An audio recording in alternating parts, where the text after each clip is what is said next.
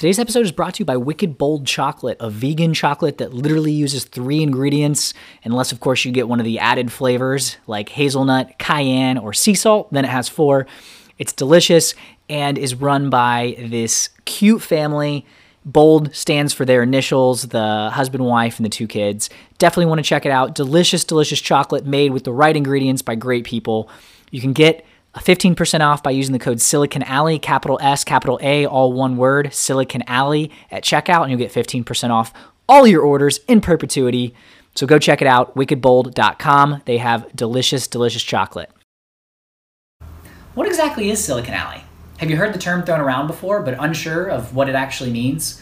By the end of this video, you'll know the history of New York Silicon Alley and what exactly this podcast is all about. I'm William Glass, CEO and co-founder of Ostrich, and of course host of the Silicon Alley podcast. Go ahead and pound that subscribe button down below for more episodes on tech, entrepreneurship, and finance.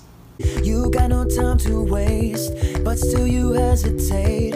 So the term Silicon Alley refers to an area of southern Manhattan around the Flatiron District in Madison Square Park. So if you're watching the video and you look behind me, you'll actually see the building here. It's the one that's shaped like a triangle. That's the Flatiron building.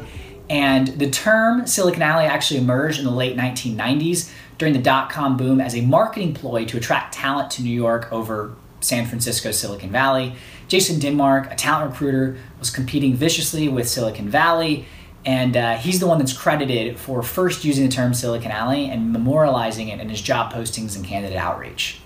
The Flatiron District to Union Square had a very high concentration of tech companies and tech startups in the city, and as the dot-com bubble grew and startups with .com at the end of their name grew to ridiculously high valuations, some with no business models in sight, the alley grew along with it into other parts of New York City.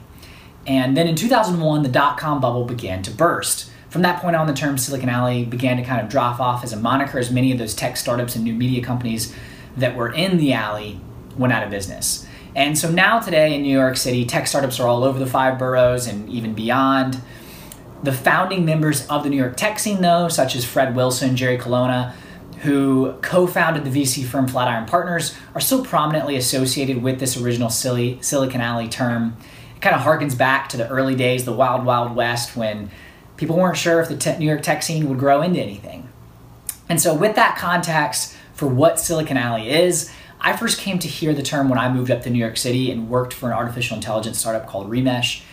We were based just off of Madison Square Park, so had a view diagonally across from the Flatiron building. And I grew to love Silicon Alley, the term, the people, the startup community that still actually is situated within that area of the city.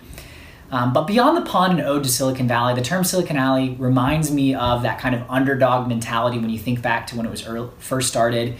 Born and raised in Alabama, I've always liked that sort of dirt road underdog mentality where people kind of tend to count you out before you've even started. I've had to experience that my whole life. And so that feeling and visual of the alleyway filled with these promising companies led by, the other guys and gals that are on this mission to change the world, but people doubt them, just kind of really resonates with me. And so as a non-technical fintech founder building a company that aims to upend the financial system, improve global financial well-being, and ultimately change the way that financial literacy and education is taught, not just in the US, but globally, kind of embody that underdog mentality.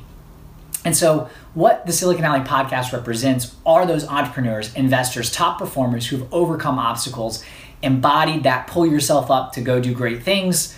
And so I help tell those stories and share their unique insights on this platform.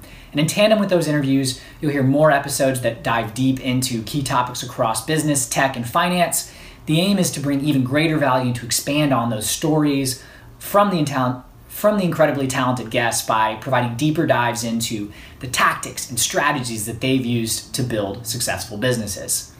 So what Silicon Alley is a platform to listen and watch those stories of doers while also learning how they did it and how you can implement it in your own life and business.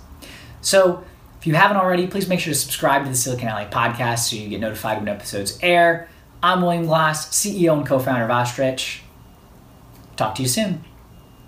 You got no time to waste, but still you hesitate. Caught in a circle saying I'll never